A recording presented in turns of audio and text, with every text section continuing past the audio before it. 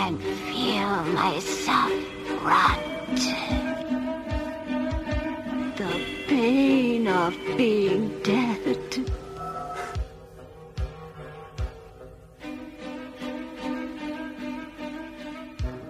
You don't seem to have much, if any, reasoning power.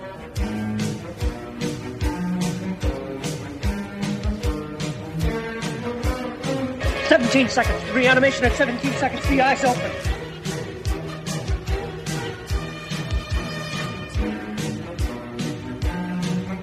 Not dead? Are you mad? I saw her die. The doctor signed a certificate. I saw them bury her.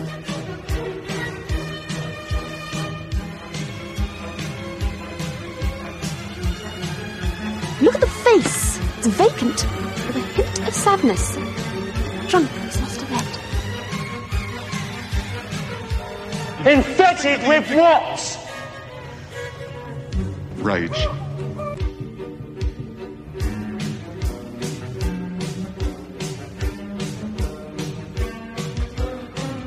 In the midst of a pandemic, we took a break. For Halloween, we're back from the dead.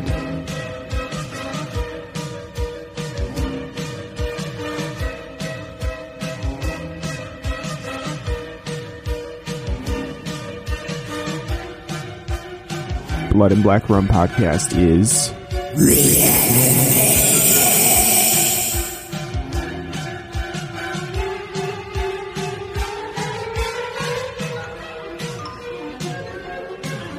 Welcome back to the Blood and Black Rum podcast. I am Ryan from Cultsploitation.com, and I'm joined by my co-host Martin. How's it going? We're pretty good. We are balls deep into the Halloween season now. We're into October. And as everybody knows, October 1st is the spooky season. Spooktober. It doesn't, for most people, it doesn't start until October 1st. And then it's, 30 days of madness until Halloween. No, for most people, it's just 30 days of hocus pocus. Yeah. For me, it's like 90 days of madness getting ready for it. And that's why we start our Halloween season early on the podcast. We start it in September and do 8 weeks of Halloween instead. And so you're tuning in to like the middle of our reanimated season on the Blood and Black Rum podcast, where we have basically come back from a hiatus and we're covering zombie and zombie-like films for the reanimated series all Halloween long. So we've done Dawn of the Dead remake. We've done Return of the Living Dead. We did 28 Days Later last week. And now we're on to the namesake of this series, the H.P. Lovecraft-inspired story Reanimator. So Reanimator... a Brett Ratner film. Yeah. No, it's a Brian Yuzna produced Stuart Gordon film, which is very important to note. With Reanimator, honestly, we'll start off with the H.P. Lovecraft background. H.P. Lovecraft, obviously, in the 20s, very big horror writer, went on to inspire many, many people. Now, we're not racist. I was saying, now, I don't really know shit all about Lovecraft. Was he really famous back then, or did he just catch on years later after the fact? Like, hey! Well, he did pretty well in terms of like what they would call like your eerie stories of the time. So was pretty popular with those types of things. I wouldn't say like literary people were like H.P. Lovecraft. Yeah, because I can see like Hemingway at the time being like, "What's this Cthulhu bullshit?" No, and even some of the mythos did not really pick up until later on, as other people started to work in the mythos and then bring those to light and like expand on the series. So I would say that yes and no. Like he definitely had some interest from other people on what he was writing, and not only that, between his own stories and people that he mentored, he probably wrote more stories. He definitely wrote more stories than are actually attributed to his name specifically. So a lot of people would have him like ghostwrite their stories or like edit them pretty heavily. So like they would write a story and H.P. Lovecraft would come in and be like, no. And then edit it to and basically like write some of the rest of it to fit the spooky story or eerie tales elements. And then they would still get published under the original author's name, but H.P. Lovecraft had quite a bit of like work on that story. So that's quite a few authors of the time definitely had that happen, where they would go to H.P. Lovecraft and ask him for some help with their writing. So he definitely like it wasn't like he was not revered at the time. It wasn't like he was discovered later on, but certainly the extent of his work was not discovered until later, or not appreciated until later. And then that Cthulhu mythos and some of the other elements of his universe expanded from there. But we can even say that H.P. Lovecraft was not really a person that even came up with like, I'm going to make a mythos of my stories. He got that from other people. He got that from The King in Yellow, which was a few stories that Chambers wrote and had like a intrinsic element to it of people going crazy because they read this play called The King in Yellow. And so if the further they read in that play, the more they lose control of their faculties and then get sucked into this play. And that was, even that like was very minor. So H.P. Lovecraft kind of was inspired by that and then took that and then made it much bigger in terms of his mythos.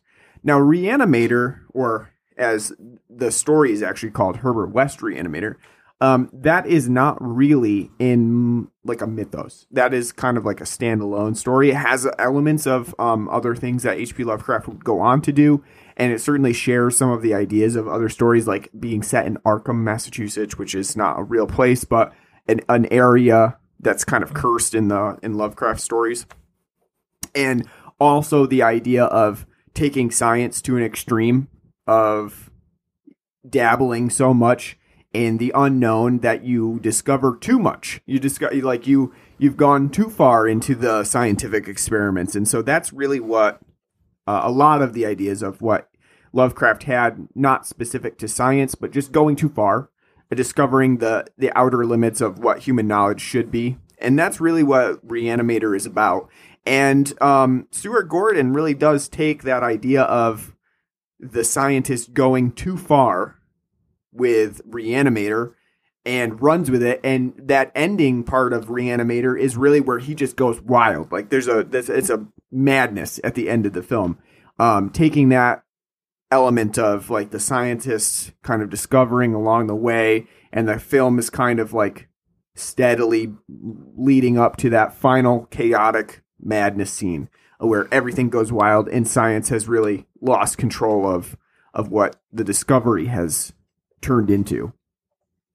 So I would say that Reanimator is, while very clearly not following all of H.P. Lovecraft's story, certainly does follow the main ideas of the story, and then gives it like that contemporary push. So we've got nudity, we've got massive gore. Those things weren't really apparent in Lovecraft's story. Like they weren't as heightened as we get in Reanimator. So they take those ideas and then push them to the utter brink. And so Reanimator is kind of like what we get from films like Braindead, and some of the trauma films of going to the extremes of gore and just really going balls to the wall, and heightening that gore element. So fun times, and we've kind of gone through the history of the creation of the film. We, I think, talked about it a little bit on previous episodes, but you had never seen Reanimator before. I had seen it, but I was really late to Reanimator. I'd never really seen it until like a few years ago. And then after I saw it, I was like, why did I wait so long to see this movie? It's really fun. I can see why certain people think that this film is like their favorite film. It's in a similar vein to something like Army of Darkness, where if you discovered it at the right time in your life, it might become like an ultimate favorite for you. And Army of Darkness is kind of like that for me and some other people, but Reanimator could very potentially be that for other people discovering it at just the right time in their life. It doesn't have the same humor as Army of Darkness. No, it doesn't. This one plays, I would say, this one's definitely more, straight, Yeah, straight, and then it has those comedy elements to it that pop up here and there, and more of like a dark comedy to it, not over accentuated. Whereas Army of Darkness is very accentuated, very clearly meant to be comedic, even different from like Evil Dead and Evil Dead 2, which I tend to find are more straight-laced. Like Evil Dead, I think, while people have kind of come to see it as a comedy, I've never really seen it as a comedy. I would say Evil Dead is a straight horror film. That's how I've always seen it. And the first time that I ever saw the original Evil Dead, I was like, this is actually pretty kind of a creepy movie. Like, especially the girl coming out of the cellar. I always thought was actually a very creepy, well done scene. And it does not really play as comedic in the sense that we get now. Like a lot of people tend to find the series as overly comedic, and I don't see that. I think Army of Darkness changed that for the rest of the films, but I don't see Evil Dead as being a very comedic movie. No, Evil Dead 2 is, though, by the time, it gets a little bit more into at the end. By the end, it turns more into a horror comedy when you got, Ash in the hand, like, doing all that type of stuff. I definitely don't see the original having much comedy at all, though. And Reanimator kind of plays, it plays that pretty straight-laced, except for the various bits of like dark humor that are thrown in, mostly from Jeffrey Combs as Herbert West, who kind of gives a very, I don't know, it's like a nerdy scientific performance that occasionally sociopath. Yeah, could be very, very well could be, where it occasionally wanders into almost like the autism spectrum of him not knowing how to react to certain things, like. He's not charming like Goldblum in The Fly. Is like right. your eccentric mad scientist, but who's charismatic. He is just, like I said, dedicated to a level of sociopath where nothing else matters, and focused on his work, and he's that's pretty much it. Incredibly socially awkward. Yeah. We'll talk about those in a little bit, and like those interactions. Let's take a break from our intro to the film, though, and talk about the beer that we had on the show today, which is sure to melt underwear and cause some drippings, because we're talking about Deer Slayer beer.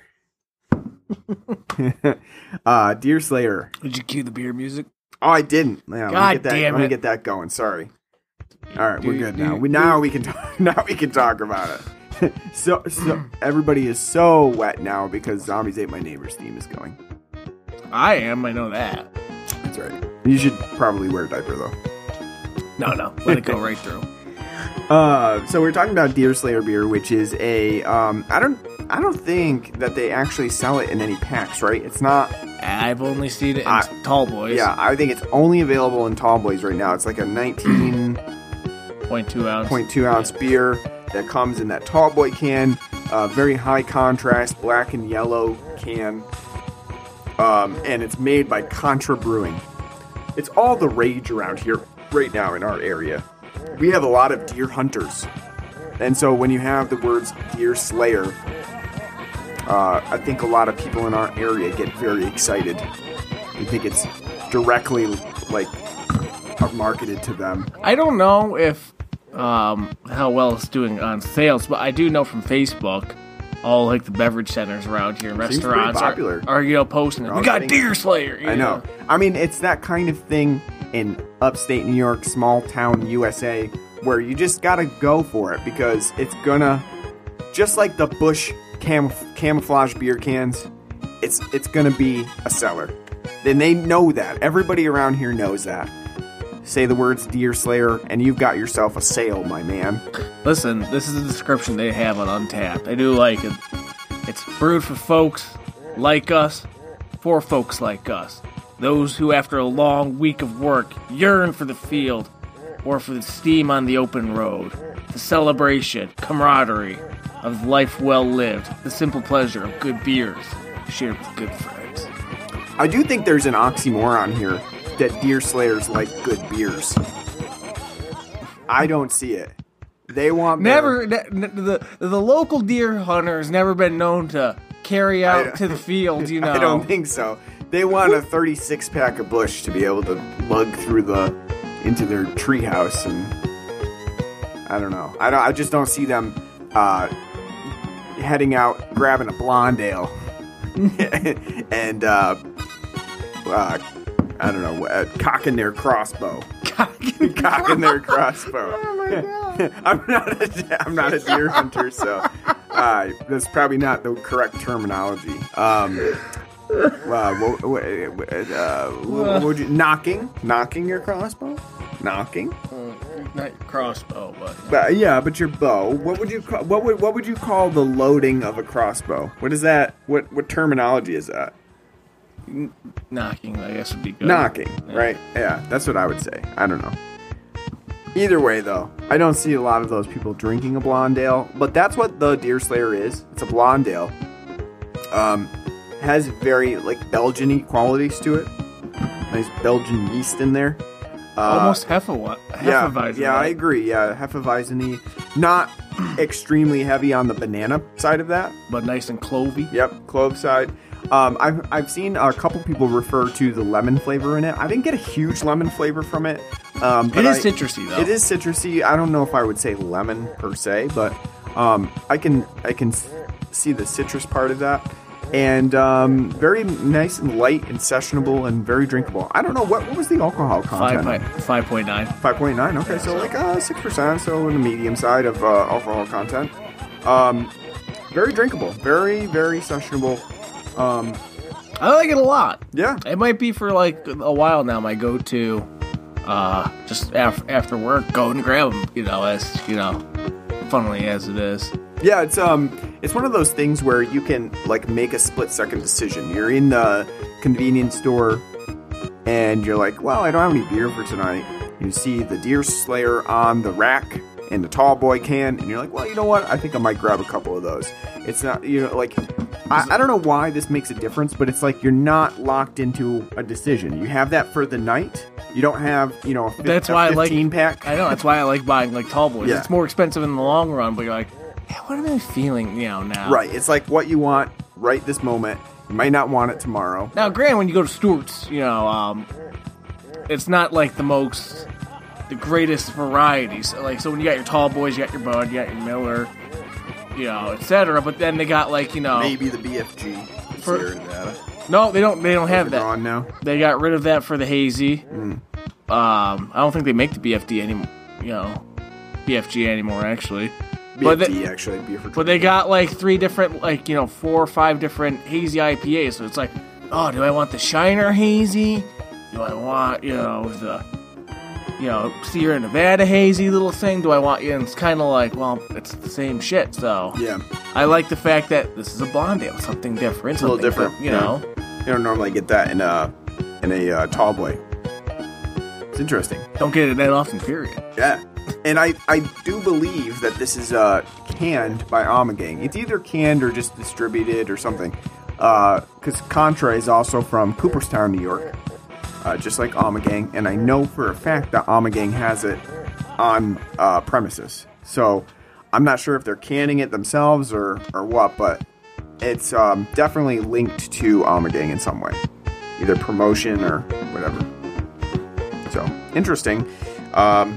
I definitely recommend it. If you get it out your way, check it out. It's only a tall boy can, $2.69 a can, something like that. So check it out. You can't really go wrong by just grabbing it one time and hoping for the best. Yeah. Especially if you like blonde ales. Very good. Turn off my zombies. All right. Let's get into Reanimator. They reanimated the theme from Psycho. They did.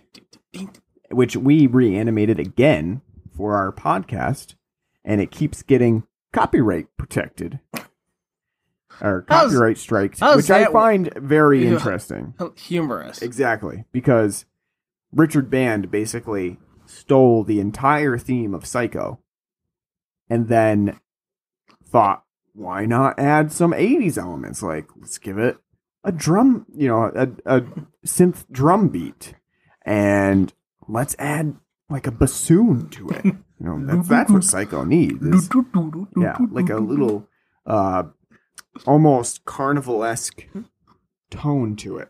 Don't get me wrong, I do love the Reanimator theme. I think it is very fun. It's anything that incorporates like the xylophone I'm going to be a fan. It's like an ultimate dithering song, and that's probably why you you love it so much. It's like just dithers and zithers about. Like. Yep, that's right. But I do find it interesting that we're getting copyright striked for using it, and it's literally a copy of a copy. It's not like it's just funny that Psycho was really basically stolen for this theme. It's not even like this theme is subtly using the Psycho theme. It's very, very apparent, especially in those scenes where there's not the extra instrumentation or the drum machine, and it's just basically this symphonic score of Psycho. Very apparent. There's no way that no one didn't know they were stealing Psycho. But anyway, so Reanimator, cult classic, very fun film.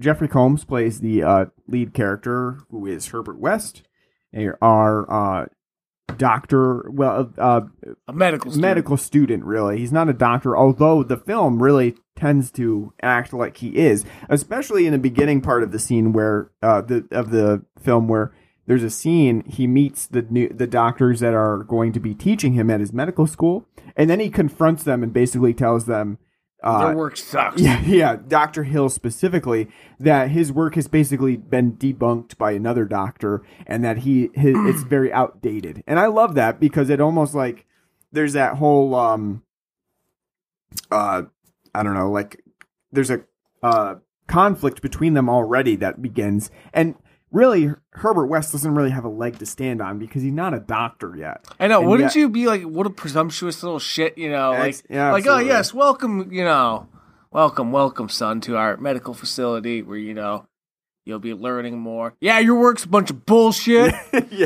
Yeah. In much more flowery language, of course, coming from Herbert West. But I do love that because it does immediately set that conflict, especially like when you're just thinking about, wow, this guy's not even a doctor yet, and he's confronting this other doctor that's going to be his teacher about his work. It's great. You know what the best part is?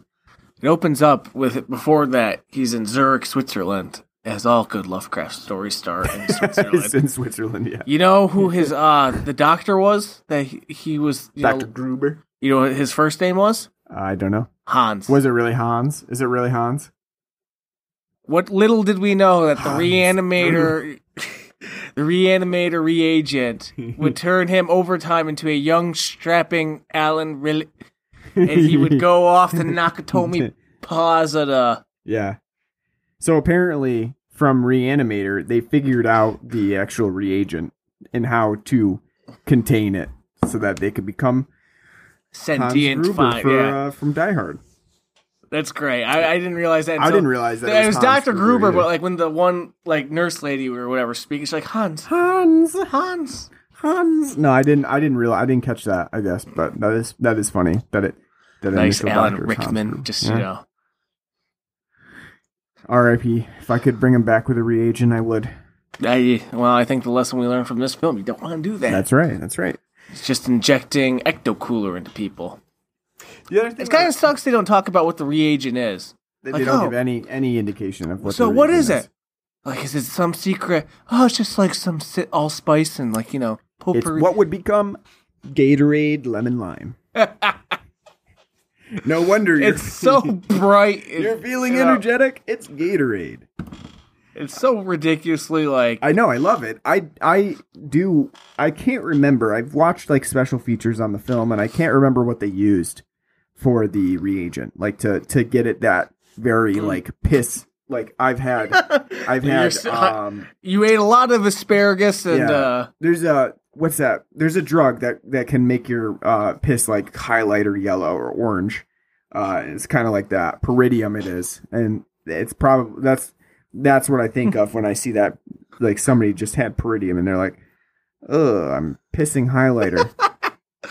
Yeah, but I am curious what they used for, because one of the scenes that I think is really cool is the final scene where he's going to inject Barbara Crampton, and it fades out, and yet you see the serum that kind of injects, and that's kind of a cool little effect. Yeah, it's definitely an effect that they've edited in, so they have the serum, and then it fades out, and then you have like a animated version of the serum that's still there. But I think it's cool anyway.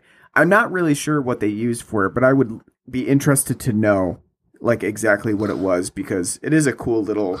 Not only that, I'm just curious on the basis within the film's logic what it was, because he has so fucking much of it. Like, what lab was he in before, Yeah. Like, just pumping that, reagent shit out. Yeah, it is interesting, because it's like, well, where did he get this idea from? Like, how could he, unless it was something that was fairly easily obtained, like, how would he even get this idea to try it as a reagent, whereas no one else has thought of it before? Maybe no one has been crazy enough like Herbert West to attempt it, but why was he the first person really that was able to figure out this reagent? Like what exactly is it? I'm gonna guess it's antifreeze. Just about. Well, yeah, it kind of looks like antifreeze. Yeah. And, antifreeze is very potently poisonous as well. So maybe it has the opposite effect when paired with something else too. Just have him halfway through the film as he's injecting somebody. Like, this is brought to you by Presto. Yeah. Yeah. The other thing that I like about that opening scene with Herbert West when he's meeting the doctor is they have like a little surgical seminar going on with the Dr. Hill, and he's doing like brain trepanning. And basically you see Herbert West, he's like taking notes. It's like, so Herbert West knows all of this information about like how to reanimate people and how to do this stuff, but he doesn't know how to perform a trepanning. Like, that seems like a very easy thing for him to know if he's like this very studied person in the medical community. But I do like that whole sequence between him and Dr. Hill as well. Well, not only that though, but so what is Dr. Hill's, like, what kind of speciality does he have? Is he a neurologist? Is he a mortician?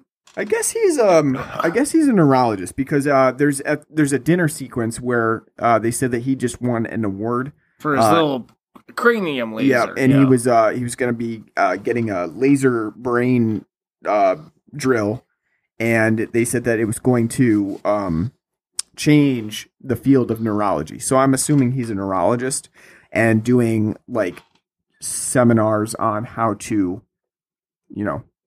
examine the human brain and cadavers, because you're not probably at that point they're not going to be doing like live surgeries. But well, not only that though too, because when we get later in the film he's lobotomizing them. Yeah. And it's like, this has been on style for almost 30 years, but you brought back a safer, better way to lobotomize patients. Yeah. Congratulations. Yeah, I think that's really we're getting sick of trying to figure out how to deal with them otherwise, just.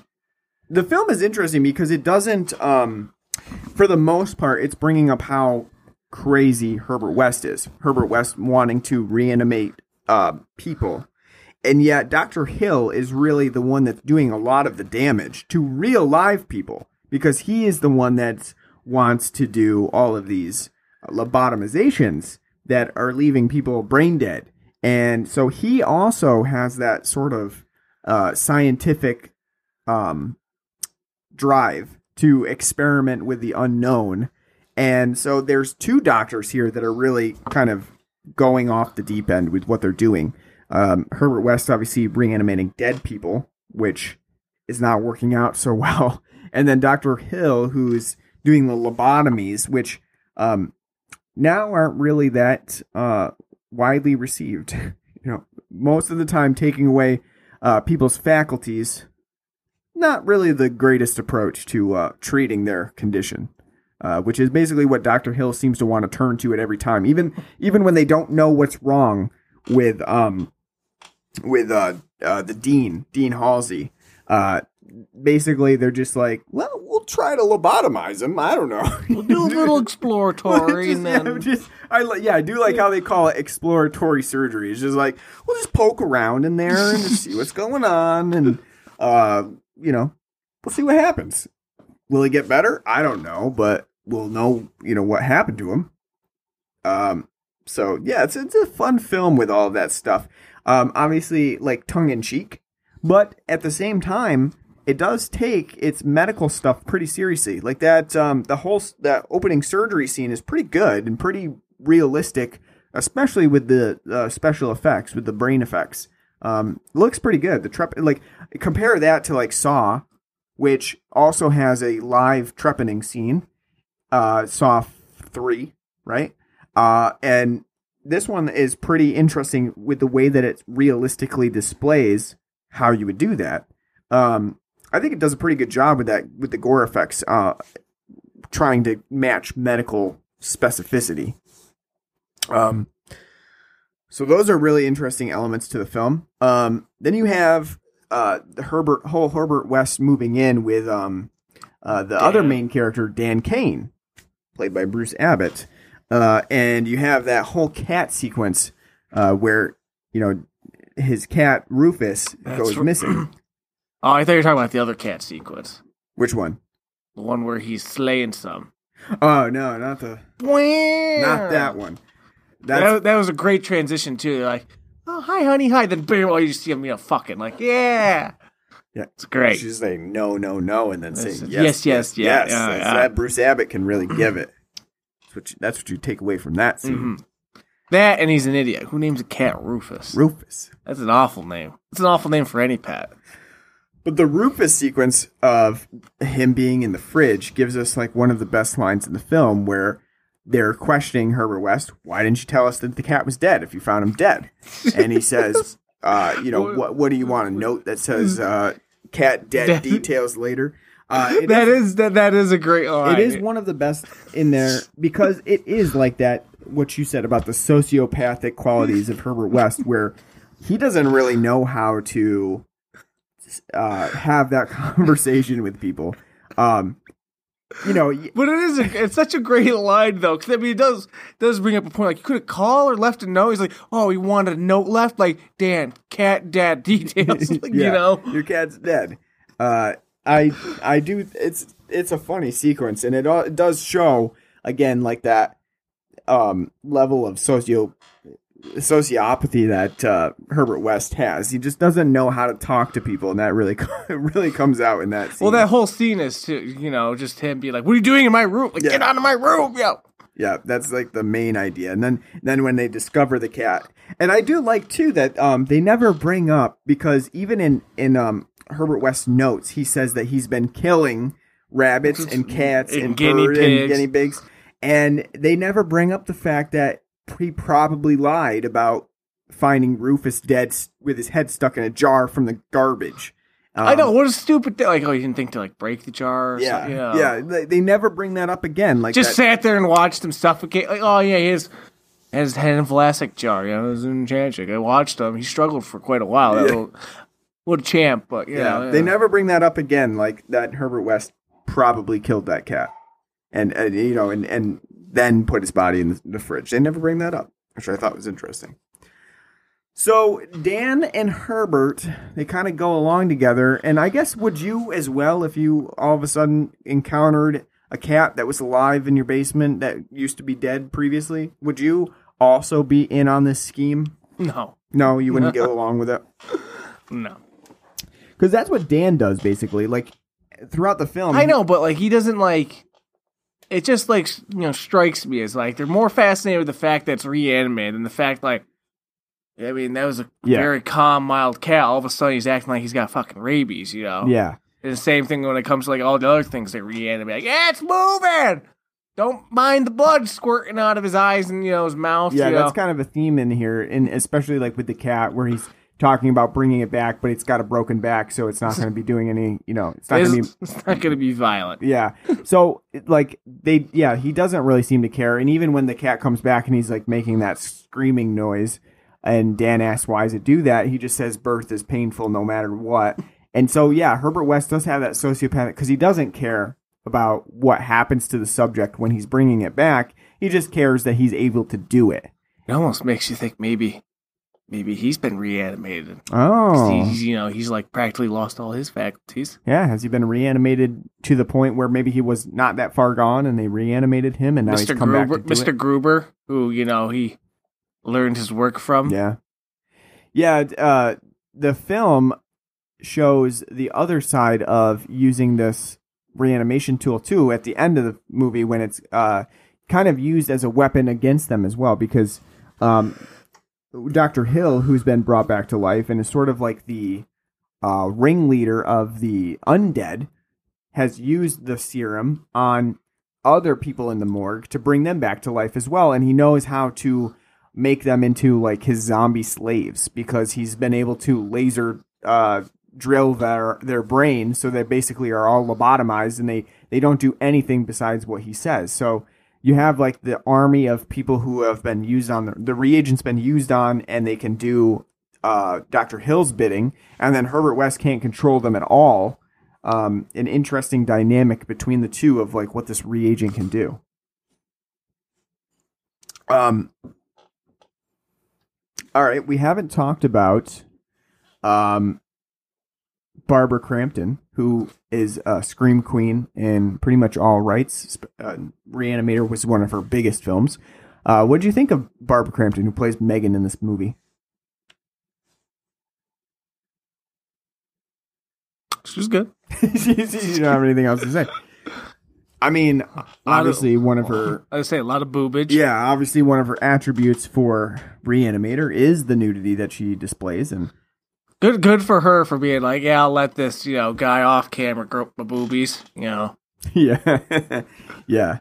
Whose idea was, like, to put that into the script? Like, yeah, my dead severed head's going to be looking at you lustfully, and my reanimated body is going to be grabbing your nude body, and I'm about to go down on you with my, severed head. And not only that, but like the other element to it too is that her dad is facilitating it. Her lobotomized father is facilitating it. It's sort of like a very taboo moment in the movie. That's the taboo part. Yeah, that's the not all the other stuff. That's the I mean, I like it though. I think it goes the distance. As a film. Well, at least it commits. But again, for what? It's just a demented moment in the movie that has always been one of those things that you talk about. That scene comes up with the severed head going down on a woman. Obviously, we don't see that on screen. That's for that's for the horror pornos to do. Well, it gets interrupted at that point. Like it's about to happen, but then Dan comes heroically bursting through. My point is just more like, so they're writing the scene out and like explaining it to her, and she's like, yeah, I'll do that. Okay. Yeah. Just good for her, really. I mean, it certainly helped her career. She's been a scream queen for years and is now writing for Fangoria. So she's got a column in Fangoria. Oh. And has done very well on the festival circuit. And, Reanimator obviously is one of her fans' biggest, or her work that fans know her very well for. So it's been a blessing for her for sure. And a blessing for viewers as well. To get to experience that moment in film history. I don't think it's really been done to that extent again. It's a very unique moment to Reanimator. And as you said, it's definitely in H.P. Lovecraft's original story as well. It's definitely in there. They would have burned him at the stake, Yeah, that's definitely in there. So can I say that Dr. Hill also, he looks like John Kerry? Yeah. Just like throughout the film, watching him around, he kinda, looks like kind of looks like John Kerry with a toupee. Yeah, yeah. I think that he does a very good job as Dr. Hill because he has that sort of.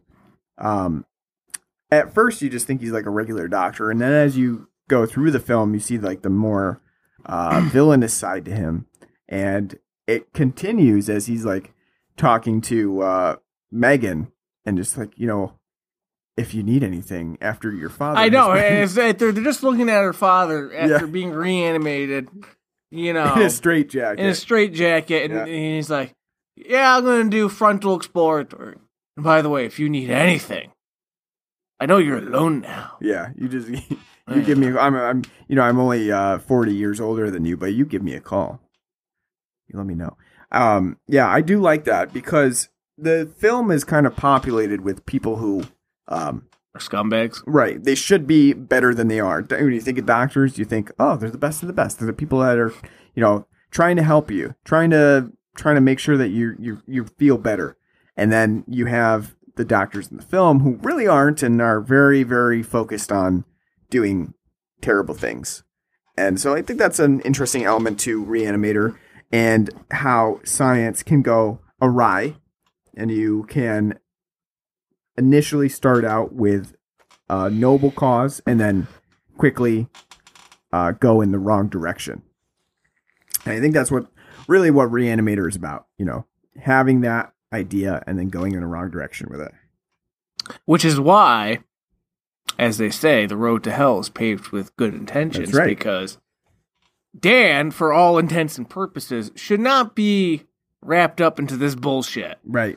But because we get to see his first, scene is him in a quasi-ER, it's not real. I mean, it's supposed to be, but it doesn't really look like it. Of him and the staff trying to save somebody, and he's, all the other doctors gave up, he's still tirelessly trying to revive this person, and the doctor's gotta be like, they're dead. Stop. Yeah. You gotta know when. Yeah, it's that. You gotta know when to stop. That drive to keep people alive, and I do think that the film is sort of a comedy. It's got that black comedy element to it, and it does play its horror fairly straight. The ending is actually pretty straightforwardly kind of like trying to be emotionally compelling as he's bringing Megan into this hot ER basically, Same room. And trying to save her. It's kind of a compelling scene that strips away most of the comedy aspects of it and goes straight for the the emotional impact of. Really? I think it's kind of comedic because he ends up injecting her the reagent and it kind of starts playing the theme, and it's kind of like, here we go again. Well, I think that is I think that's meant to be true for one thing, but I also think that it's trying to say, like, this is why this could happen. This is the noble element that could cause you to try to do this thing. No, I agree. It's not meant to be comedic, but I'm saying it does come off, especially 35 years after the fact. It's kind of comedic because not only that, I mean, the Reanimator theme's just so goddamn goofy to begin with. A great goofy, but just have him injecting her again. It kind of, when it kicks up, it's kind of like, uh-oh, here we go again. Yeah, I like it, though. I like that ending. I like the fact that it kind of ends on a downer note, and then oh, shit, more shit's happening. I do also like it towards the end of the film. I think that the end of the film is really great. Sometimes you have films that don't know when to end. They they have their final sequence play out over 20 minutes, and that's way too long. Reanimator doesn't have that. It kind of goes into chaos mode at the end of the film for like the last 10 minutes, and it really just goes nuts. It's got tons of naked morgue bodies. It's got ridiculous effects like the skin flaps, like from the burns of the person. It's got a ridiculous time where intestines shoot out of a guy's torso and wrap around Herbert West for no reason, really. That part is funny, though, because, like, what are you doing? Overdose! Right, it just goes... and it turns the, Hill's body into fucking a Cthulhu monster, essentially. Yeah. Like, the way it kind of looks, it does kind of look like all of a sudden Cthulhu's going to come, like, drag you off to hell, and, you know. Yeah, it just, the ending just goes completely nuts. And I like that as well. And I think that the ending does a really good job of, like, getting in and out. You don't need an extended 20-minute stalking sequence to have that conclusion. It's very, very quick and fast-paced and crazy, and I think it works really well at the end of the movie. So I think they did a really good job with that to just make sure that all of the ideas were presented and it just goes wild to have like that last bit of fun. What did you think of the gore effects in this film? Because you have more realistic surgical elements, you have some crazy like cadaver effects. They're all on display. I'd say pretty good for the budget they had. Mm-hmm. You know, definitely, when you're talking about the cutting, the surgery of cutting open the head, to get to the brain, that was really cool. When they overdosed, Hill's body, that was really cool. Not the greatest effect, but it was really cool because it kind of reminded me of The Thing, when we get to see it finally walking around and shit in Carpenter's. Mm-hmm. I thought the effects were all pretty good overall. Very Hill's head. They shot that perfectly well. So when he's not talking or anything, we see like a full shot of the head. But when he's talking, they made sure to cut it so you can tell. It's actually the actor's head that they're manipulating to look like mocked up to be destroyed. So I think they did a pretty good job. Yeah, I think that one of the best elements is making sure that they had Hill. They had his actual head in certain shots, and then they have the profile shot of it, so you can't really tell that it's a prosthetic. A prosthetic. And then the one where they're having Hill's head slide down Barbara Crampton's body is done really well as well, because it's shot from like him being angled from off screen. So it looks like his body is holding his head. They did really well with that. I think it makes me laugh, and I don't think they did a bad job with it, but when Hill's body is actually holding his head at the torso level, it makes me think of like somebody's Headless Horseman costume. Where they do that with the costume where they have they're pump, holding their head. Yeah. That's exactly what it makes me think of.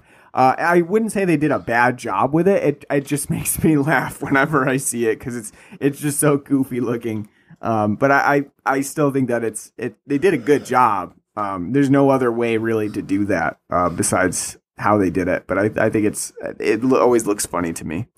So I think they did a really good job with the effects that they had too. The one that I think is probably the weakest is when they have the dead cat. The dead cat that's sitting on the table with the broken back is very clearly like a puppet cat. I think that's kind of intentional though. I don't think they were really going for make this cat look really realistic. It's more of a goof or a gag than anything else. So I think they did a really, really good job with the gore effects, and it's one of those movies that you go to for the gore effects. Let's see, what else did we talk about? Anything else that you got that we didn't cover yet? You can think of? Not that I'm try to bring up some other stuff. I think that they did a pretty good job at sticking to like we said, H.P. Lovecraft's storyline. And then they went a little bit further with it. But it still has that whole scientific aspect of so speaking of that, maybe did think zombie film or Frankenstein film? Yeah, it's a little bit of both. I mean, it has the zombie elements specific to Dr. Hill reanimating the people, and almost like what we're going to cover, White Zombie, almost of like that level of Hill reanimating bodies so that he can use them for his bidding. That's kind of like White Zombie of the voodoo element of that. So you have that zombie element, and then you also have the Frankensteinian element of working on a body and bringing them back to life. I would not say that you have the whole Prometheus aspect of it, like actually building a body. That's not here for the Frankenstein storyline, but I would say that it has the same ideas as Frankenstein of reanimation and, it's alive, that sort of thing. Yeah, Herbert West is very much much more sociopathic Dr. Frankenstein. Yeah, I do think that they were going a little bit for Dr. Frankenstein in Herbert West. But yeah, it definitely takes it to a whole other level than what you see in it's a nice blending of ideas, taking like the Frankenstein, idea and story and kind of combining it into a modern zombie take, Yeah, and this film too is interesting because they technically are zombies. They're undead coming back to life, but you don't really think of them as such. No, because they don't spread anything, Yeah, they're more just like literally strong animated. strong hulking reanimated dead, And you have to wonder like what is the reanimated's intention, because some of them do kind of understand what's going on. Like when Dean Halsey comes back to life, he does have a couple of faculties about him that he knows Megan. Even after being lobotomized, he knows Megan. And so what is when the dead come back to life, like what is their ultimate goal? I think that goes into the idea of when West was talking about like the time period between death. Mm-hmm. If they're fresh, they're basically re-stimulating their brain stem, which controls basic functions like movement and breathing and heartbeat and stuff. So if you're still freshly dead and you get reanimated, you might still have some frontal power going on where you can have some sort of consciousness. Because as we see, the body that was dead for quite a while, when they go and reanimate it, has no cognitive awareness or ability. It's just awake, pissed off. Yeah, it really doesn't zombie. have anything besides like anger. Yeah, and that's pretty much it. So I think that's what it's getting at. You know, like the longer you've been dead, the more based. If you get reanimated, your reanimation's going to be. And if you're alive, because we see with Hill, as soon as he gets reanimated, as West is asking him, what's he saying? He's like, "You bastard!" Yeah. And then he's able to go on his evil genius plan because he was just freshly reanimated. Very fresh. Yeah. It's an interesting zombie take on that, because you don't really get that from most zombie films. Anything else that we didn't cover that you wanna go over before we wrap things up? That's all I got. All right. I think we did pretty well with everything that we've got. It's a very comedic film, and but not like extremely like excessive in the comedy. More of horror with dark comedy elements peppered in. All right, so on a scale of let's see, 1 to 10. Well, we got to do it. On a scale of 1 to 10 muff diving heads, what would you give Reanimator? I will give H.P. Lovecraft's Reanimator a 8 out of 10 muff diving heads, severed heads. It's fun. It's only an hour and 28 minutes. It's a fun, fast-paced film. Got a lot of great ideas. The gore in it is very good for the most part. Jeffrey Combs, is it right? Combs, yeah. Combs, okay. He does a very good job as Herbert West, playing the sociopath. The guy that plays Dr. Hitler, the John Kerry lookalike, it's such a delight David, too as he goes on. It's a very fun film. I'm kind of sad that I haven't gotten to see this in my youth, where I'd be even more enthralled with it. Because you're right, I do see how you could say it's like an Army of Darkness, where if you kind of see it at the right time, it could become something big for you. Yep. Great. I think now, because this isn't like a film that's widely available, after watching it, I can see why it was never on fucking Spike or AMC or something like that. Yeah. It's probably something that is just going to have to get passed down from like horror fan to horror fan. Like, oh, you ever wonder what a a muff diving zombie looks like. Yeah. Yeah, I would give this, I would probably give it an 8.5 out of 10. I really enjoy the movie, and like I said, I haven't had as much experience with it in my past as some of the other films that we've covered, but I think it's a really fun movie. Has a lot of great themes to it that resonate from the original H.P. Lovecraft story, and then they go even further with it. Barbara Crampton is lovely in it. And you have a lot of really good gore effects that they do very well. I think the black comedy elements to it work, and so they're sporadically peppered within. So you're not getting them all the time, but you're definitely getting that whole vibe of a little bit of dark comedy within the horror elements, where horror is obviously first, but then comedy is just underneath. Jeffrey Combs does a very good job. And I think that the ending of the film is one of the best, very well paced. Just kind of goes crazy towards the end, and it loses all control, and then kind of comes back to an emotionally compelling ending where Megan dies, and they have to try to save her, and that's a very good circular moment where they come back to why somebody might try to figure out this reagent and bring people back to life after death. So very fun. All right. Thank you for listening to our Reanimator episode. We are still continuing to cover our Reanimated season for Halloween. So we're going to do a few more episodes as we get into the season. I can't remember what's next week, but I believe it's Train to Busan. Train to Busan, yeah. And that one is one that I have not seen, and I don't think you've seen it either. No. I'm very interested in seeing that one because it did very well a few years ago when it came out. So interested in seeing what that one has to offer for zombie films. Those goddamn Koreans are just making such waves in cinema. That's right.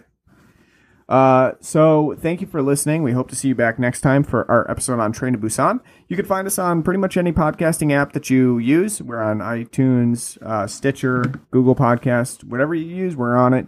So subscribe to us, leave us a nice review. That really helps us out. We are also on Facebook at facebook.com/Blood and Black Rum Podcast. We're on Twitter at Blood and Black Rum. We have an email address at bloodandblackrumpodcast@gmail.com. And if you would like to donate to us, we do have a Patreon page. It's patreon.com/Blood and Black Rum Podcast. Anything that you can donate is very helpful for us. Whatever you can give, thank you very much for that. It helps us keep going. So we hope to see you back for our next Reanimated special. And until then, have a great Halloween. Take care.